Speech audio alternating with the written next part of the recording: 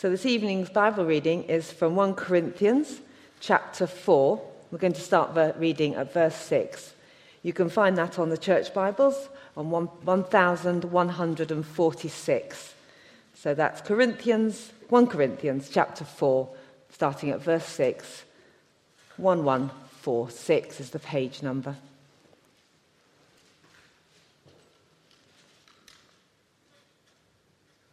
Now, brothers, I have applied these things to myself and Apollos for your benefit, so that you may learn from us the meaning of the saying, do not go beyond what is written, then you will not take pride in one man over another. For who makes you different from anyone else? What do you have that you did not receive? And if you did receive it, why do you boast as though you did not?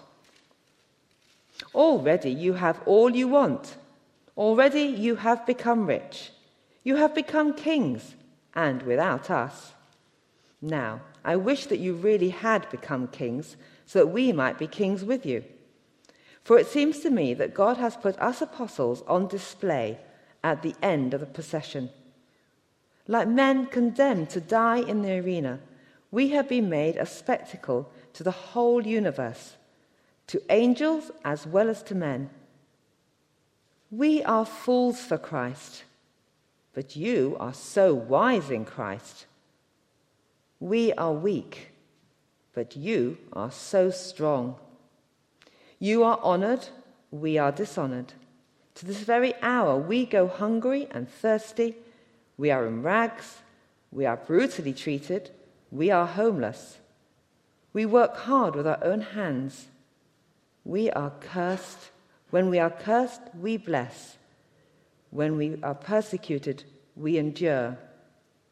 When we are slandered, we answer kindly.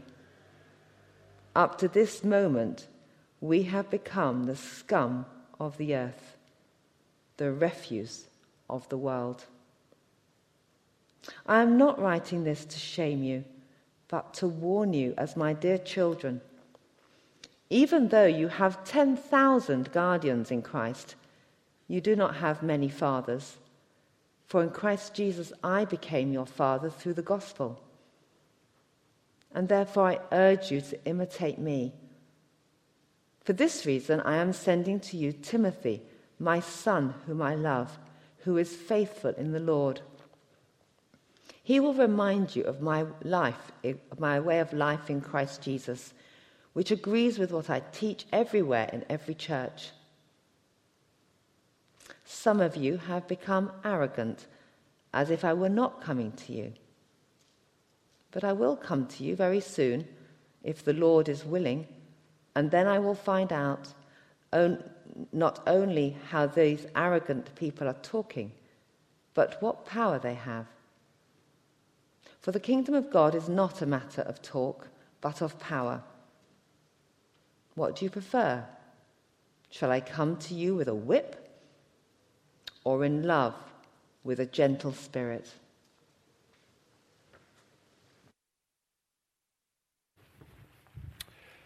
Thank you, Janet, for reading for us. I want to begin, if it's okay, with a scenario. Imagine someone comes to you and they want to find out what the Christian life is like. Imagine they're not one yet. They've looked at the evidence. They've been convinced. But this person comes to you because they want to know what should their expectations be of a life with Christ. I wonder what it is you would say in answer to that question. What are your expectations of a Christian life? Maybe you want to talk about the benefits, and so you highlight to them all the things that are good. The fact you know God, the fact that you become part of a church and become part of a community that loves you. Or perhaps you don't want to give them a false impression, and so you speak about some of the struggles, the new battle with sin, or those moments where you're teased for what you believe. Or maybe for some of us, that question just seems a bit confusing. In what sense is our life any different to the people around us? Well, that is the question at the heart of our passage this evening. The question at the heart of this passage is, what is our expectation of life with Christ? See, we've been looking at this section in 1 Corinthians that runs from chapters 1 to 4, and tonight we get to the last part of that section, and here Paul drops what I think the kids call a bombshell, as he says to them, you've got all the wrong expectations of what it looks like to live as a Christian. We're going to see three things here. We're going to see where they've got things wrong. We're going to see the inauthentic life, that they live as kings. But then we're going to look at the authentic life and what that means. And then finally, we're going to see why it's all worth it, what it looks like to live for Christ.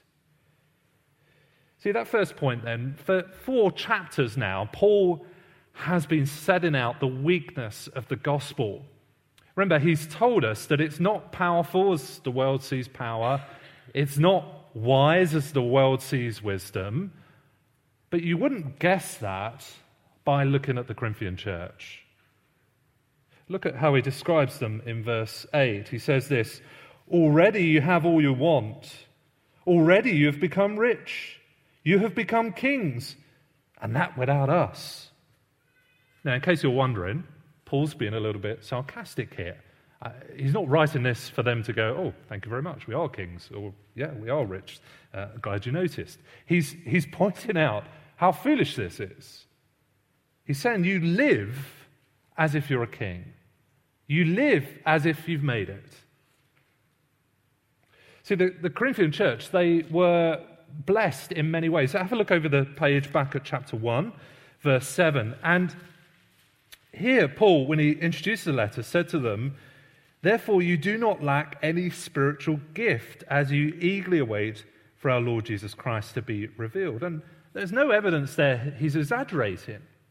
He says you've got every spiritual gift. This was a church that was immensely gifted. They had the best speakers. They had the huge congregation. They had money in the church bank account. That's not the problem. But the problem is that success had gone to their heads. They thought that they were the bee's knees.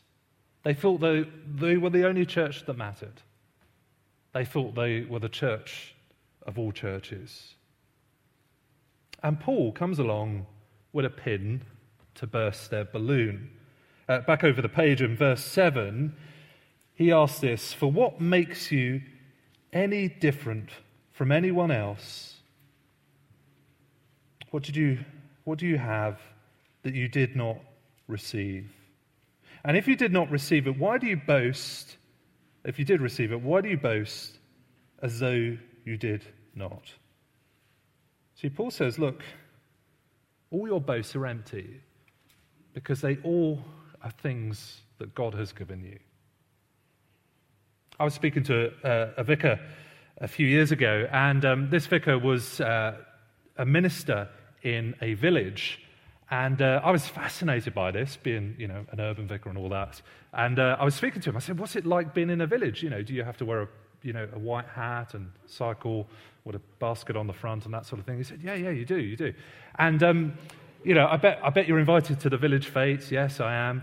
And he told me about this time that he was invited to the village fete, and his job, obviously, as a vicar, is to judge the flower arranging in the flower arranging tent. And he'd just done it a couple of weeks before, and as he went into the tent, someone grabbed him and said, I don't know if you know this, vicar, but there's a rumor going around that someone's used a florist.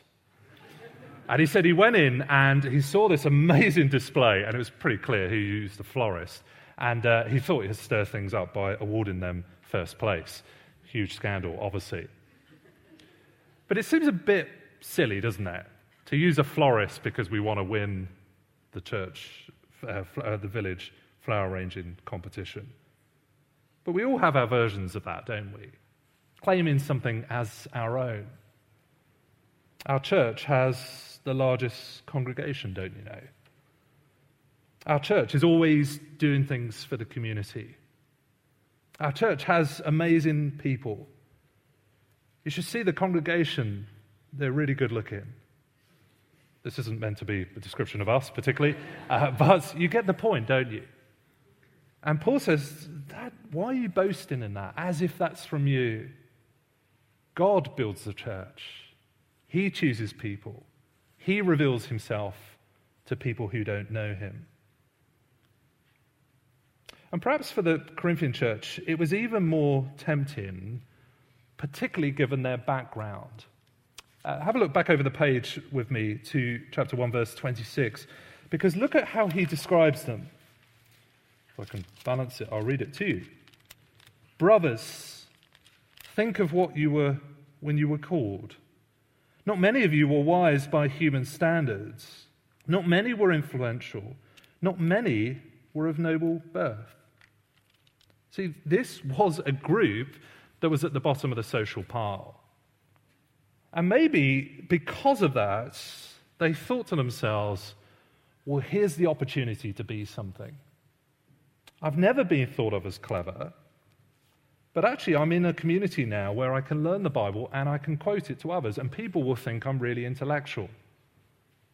Or I've never been particularly influential, but do you know what? If I lead the Sunday school or manage the flower arranging or whatever it might be, people will listen to me and have to do what I say. And Paul says that kind of attitude, that kind of living as kings, is the complete opposite to the gospel. The gospel is not a mechanism through which we project our self-image, that we sort of build up our ego. That is not authentic Christian living.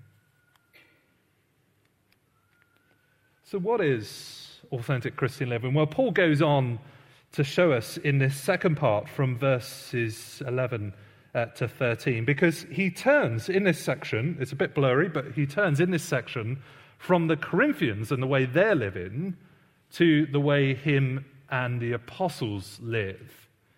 And it couldn't look any more different. Look at how he describes his own life in verse 9. For it seems to me that God has put us apostles on display at the end of the procession, like men condemned to die in the arena. If there was one thing the Romans liked, it was a good old procession. I know the British love a procession. We've had many over the last 12 months, but the Romans really did like them. And the way they did processions was often off the back of a military triumph. And they would put the general who had won the battle right at the front on a chariot, who would ride this chariot into the city, and behind him there would be a long chain of people going down in rank. And right at the back of that chain of people would be the captives, the defeated, in chains, being paraded to the arena where they're going to become food for lions. And Paul says, you guys, you're at the front of your kings, but actually us apostles, we're at the back. We're the captives. Look at the contrast he gives in verse 10. We are fools for Christ, but you're so wise in Christ. We are weak, but you are strong. You are honored, but we're dishonored. Or look at the description he gives at the end of verse 13. Up to this moment, we have become the scum of the earth, the refuse of the world. That word for scum and refuse, sorry if you've just eaten dinner, but the word scum, it describes the stuff. If you sweep the floor, I don't know if you've ever done that, kids, but as you sweep the floor, you get that sort of horrible dust off of it. I'm told anyway. And that's the kind of word here. Or the scum, it's the kind of dirt, sorry, to get graphic. Someone's passing out already. But it's the sort of dirt that comes off your body. So I don't know if you've ever had that job of cleaning the shower plug, and you pull it out and you gag as you breathe in all sorts of stuff. That's the kind of word here. And Paul says that is what we've become to the world. The stuff in the bottom of the shower, the stuff in the dustpan. So going back to that scenario we looked at the beginning, imagine someone came to you and said, what are your expectations? What should I expect from the Christian life? And I wonder if anyone thought I would answer with this: you'll become the scum of the earth. the refuse of the world. But for Paul, that is the authentic Christian life. Not being kings, not being top dog, not being first, but being right at the end of the procession. Scum to the world. Now, why on earth would anyone want to live this way? Well, Paul does something very impressive here. He does something very genius with his rhetoric here, because he moves to speak about himself to speak about someone else. I was trying to think of a way of kind of understanding this. I don't know if you've ever met someone who really loves a pop star or something like that, and they become like that figure. So I remember meeting someone a few years ago, and I could have sworn it was Taylor Swift, but it was obviously someone who was just a big Taylor Swift fan and modelled herself on them. Now, kids, you have to ask your grown-ups afterwards, but there was a band called Oasis in the 90s. Anyone heard of those? I used to copy Noel Gallagher. Always haircuts. He had a Mancunian accent. I try to put that on from time to time. And he had a bit of a swagger, and I tried that. Yes, it is true. You look at me, and you think, oh, yeah, you're living that way because you admire this person. And Paul does something very similar here. Because as you read this, it kind of blurs from Paul into someone else. As I read it, just ask yourself, where have I heard this before? Verse 12, he says, we work hard with our own hands. When we are cursed, we bless. When we are persecuted, we endure it. When we are slandered, we answer kindly. Up to this moment, we become the scum of the earth, the refuge of the world. See, hopefully you've spotted, it sounds an awful lot like Christ-like. In fact, that verse, that phrase, when we curse, we bless, it comes from the Sermon on the Mount. And it was Jesus, of course, who endured even when he was slandered. And Paul does something here to make the penny drop for the Corinthians. He says this is the life of Christ. See, to look down on the weak life and think, no, I'm not having that, I'm going to live as a king. Or to look down their noses at Paul and think, well, that's okay for them, but not for me. Well, it just doesn't make sense. It doesn't make sense to say, actually, I'm going to live for a crucified Messiah who looks very weak, but actually I'm going to live like a king. See, Christ didn't live as a king. He was executed as a traitor. Christ didn't become rich. He gave up his riches to become poor. Christ didn't live his best life now. He gave that all up for you and me so that in him we might be free. And it just doesn't make sense to look at Christ, to say you follow him, but not have that reflected in your own life. Jesus said, a servant is not greater than his master. If they persecuted me, they will also persecute you. Or Jesus said to a crowd, whoever wants to be my disciple must deny themselves, take up their cross, and follow me. Paul's not calling for suffering for the sake of it. He's not calling for the Corinthians to die for people's sins. They don't do that. But he is calling for them to live their lives in the shape of the cross, to look weak to the world, to put aside that ambition for worldly power, and to embrace the life of Christ. I wonder, is that our expectation of the Christian life? It gets very challenging, doesn't it? I was preparing this, and I was in my nice study, thinking I've got this fantastic desk and height adjustable chair with lumbar support and books around me, and it all looks very comfortable. And I have to ask myself, am I willing to embrace the weakness of the cross, to hold loosely to those things? Is there anything in my life that if God asks me to give it up for his sake, I would say no way? Because to live an authentic life is not just to believe in Christ, to acknowledge him, but to live and walk the way he walked, in weakness, being shunned by the world. for our sake. Now, maybe some of us are asking the question, why on earth would I want to do that? I mean, who would want to do that? And that's why I want us to focus on this last point, where Paul gets us to see the whole motivation for this. Because in verses 15 onwards, he shifts from how they're living to who they're living for. Have a look at verse 15, where he says this: even though you have 10,000 guardians in Christ, you do not have many fathers. Now, that word guardian, it's kind of neutral to us. Either we think of a newspaper or we think of someone who looks after children. But it's a well-known word in the ancient world. It was someone who had the responsibility to look after the household's children. They were often the chief slave. It was often a rich family. And their job was to kind of take the son normally to their lessons, to check they weren't getting into trouble at the football pitch, to make sure they were in the right place at the right time.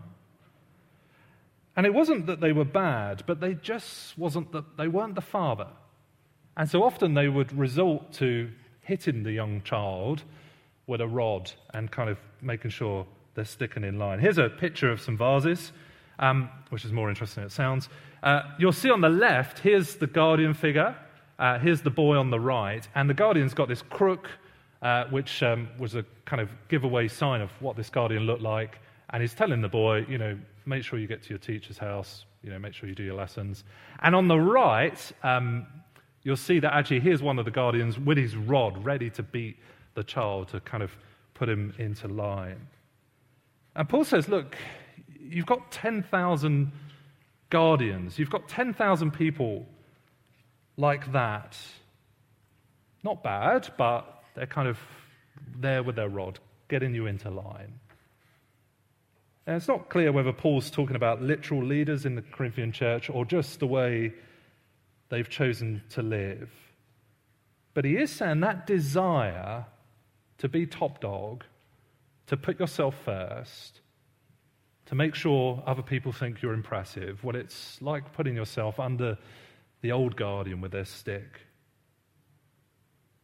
And that is what has happened with the Corinthian church. See, they're not a church that is loving one another. They're a church that's turned on one another. They're a church that are divided, trying to outdo one another. And in that effort to be top dog, they've created a culture where actually they've got these guardians with their little sticks to beat one another. I'm sure we know what that's like, don't we? If we choose to make our ambition our top goal, well, there's always someone that's better than us.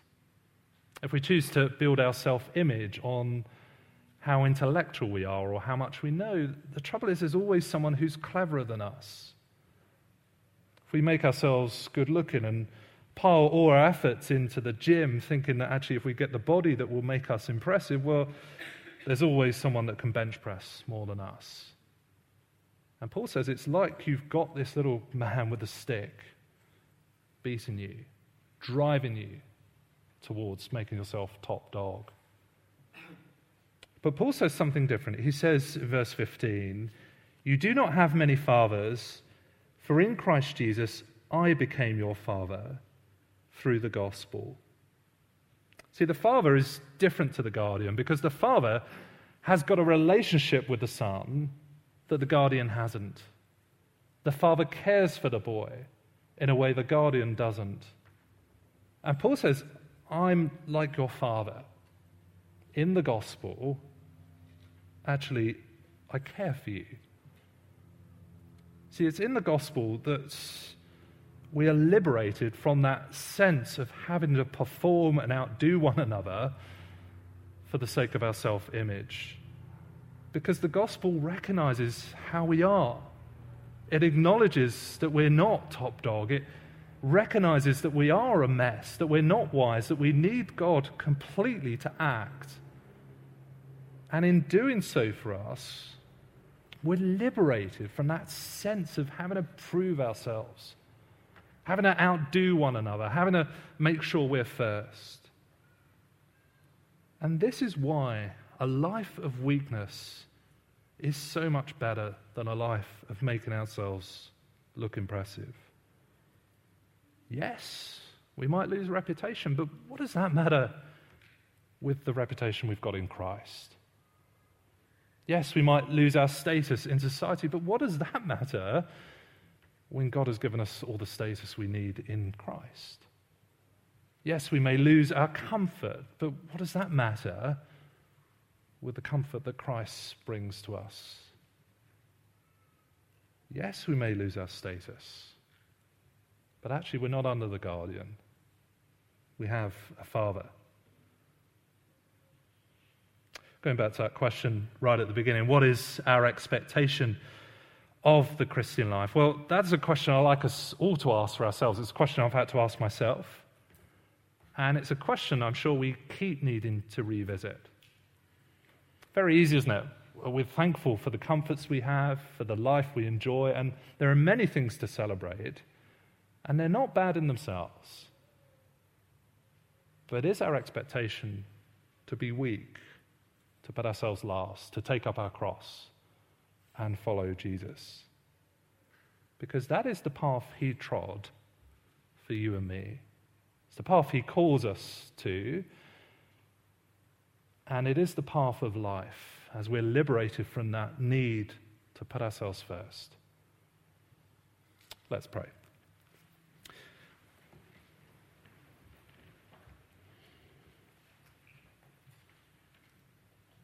Thank you, Heavenly Father, that Jesus became poor. He gave up his kingship. He became weak. He embraced the shame of the cross. And we're sorry, Father, for when we want to live in an opposite way to him. Please forgive us, Father. Please help us to see the wonder of a life of weakness. And please drive us, Father, by your Spirit to embrace that life and to find the liberty that is found in that way. For we ask this in Jesus' name. Amen. They're coming to answer some of your questions. Thank you for them. Although, actually, the first one that came in was for me, so thank you. I'll sit down. No, stay here. I need a buddy. Alex, you said about putting it on Tim and Anna's heart to go overseas and tell people about Jesus. What does that mean? I think we can understand it in terms of this passage, actually, can't we? What a mad thing. Sorry, Tim. It's a good thing. What a mad but amazing thing for two graduates from a good university, Bristol's pretty good, isn't it? To disappear into obscurity to go and tell people about a God that they may not even care about. What a weak and foolish thing to do, but what a glorious thing to do, because it's so Jesus-shaped, isn't it? And so how does one person get from thinking, I want to be ambitious and sort of grasping and building up myself in life, to actually I'm going to go and do something like that? It's God putting it on people's hearts, isn't it? It's changing the heart for what we want and what we love, and giving the opportunity too. I mean, Tim shared about neighbours and things that must have piqued the interest. I don't want to put words in his mouth though. Go and ask him precisely how it happened, but something like that is what I meant. Rob. Alex. Thank you. Can you help us understand why being fools for Christ is good when elsewhere in the Bible, so Proverbs 14:5 is quoted here, it says, "The wealth of